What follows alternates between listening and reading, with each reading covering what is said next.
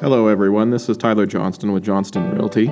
Thank you for checking into our weekly podcast to stay up to date with the market changes and trends in Douglas, Wyoming.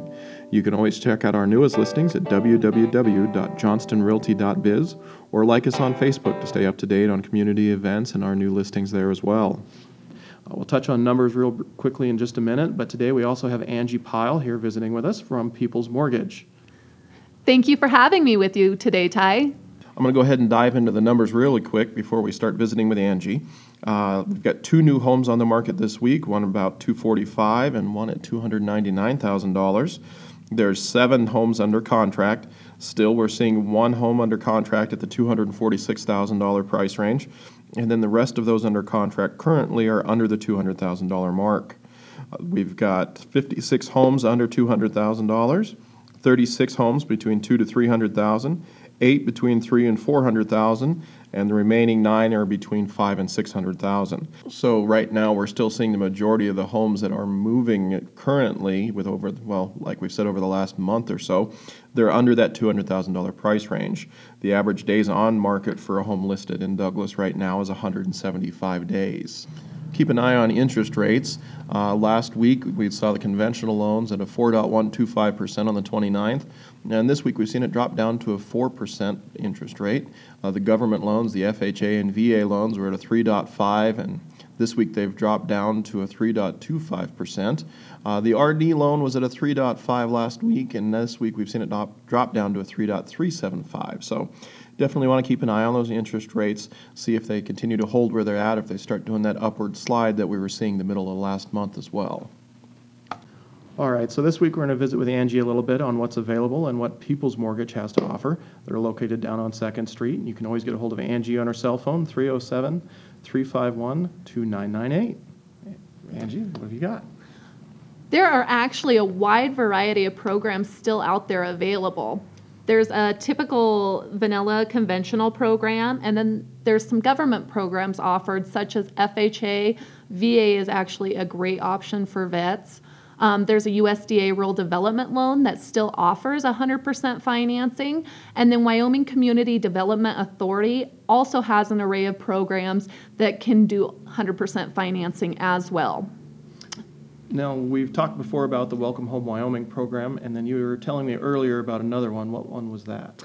WCDA also offers a home stretch program. Now, that is a loan program, and it allows you to borrow your down payment and or closing costs. So that's a great program as well. The Welcome Home Wyoming program is actually a grant program, so there is no repayment on that program. Oh, okay. So that'll just, the home stretch rolls into your loan, and then the Welcome Home Wyoming is a grant program that just loans you the money or gives you the money for that down payment then. Correct. The home stretch program is actually a second loan out there, and there's no repayment until the property switches title or you sell the property. Oh, okay. So then that one, it just kind of hangs out there and isn't serviced until either you've paid it off or you're going to closing and looking at your next home. That's correct. Okay. And so with everything going on in our market right now, what do you see as like the biggest hurdles somebody's looking at when trying to get a new loan that you're running into when working with people? I think the biggest thing is just to educate yourself and be prepared. What I see is very important to do is get pre-approved, talk to a lender early in on the process, so that you, number one, know what you're qualified for, and number two, if there are some things that you need to do to get to the point to buy, you have a jump start on that. I think asking and educating yourself is very important. There's a lot of misconceptions out there. There's a lot of assumptions. Don't assume, don't listen to the misconceptions. Ask so you know exactly what you're looking at. Well, and if somebody goes in today and you run credit and they've found a house and say you see a little bump here or there, are you able to kind of give them ideas on what avenues they need to go to correct that, so where if they don't qualify today, they may be able to qualify, and what type of time frame you can kind of give them to shoot for to get qualified? Absolutely. That's definitely part of my job, is steering people in the right direction and giving them advice as to how to get into a home. Okay, awesome. What is your biggest tip for somebody other than getting educated when they're looking at buying a new home? Questions. Make sure you ask questions. There are options, so make sure that you know what all your options are. A good thing for lenders is to have your paperwork together. It's good to gather your last 2 years' tax returns and W-2s, your last month of pay stubs. Bring that information in and make sure that you're asking questions as to what programs are available so that you make sure that they're getting you into the best product. Awesome. Now, when you go into, like, say, a first-time home buyer and they haven't bought a home before, when they come into your office, how long does just the simple pre-qual, just the upfront application to see if they qualify, how long does that usually take? Typically about 30 minutes. The pre-qualification process is rather fast. If they come in with all their documentation, within 30 minutes, I can give them a good idea of where they're at. Oh, okay. And with that, you'll be able to include, how much their monthly payment is and all that. If they already know of a house, say they bring in the MLS sheet where it's got like the tax information, does that help with telling them what to expect every month on their monthly payments? Yes, of course. Within that 30 minutes, I should be able to give them a good idea of what purchase price they qualify for, what the closing costs associated with that, and the payment associated with that as well. Do you get a lot of shock when they see what the closing costs are, or do people kind of like, oh, okay? Because we've touched on that before, where you've got closing costs and closing fees, and how when they're doing the closing costs, they can always ask for the seller to pay for that in their offer, so that way it saves them a little bit of money out of their pocket as well. There are some people who are shocked by that. There's some people who kind of know what they're getting into. I personally keep my closing costs down. I don't charge a 1% origination fee, which is standard in the industry. So that definitely helps with the closing costs with my loan programs. Very cool.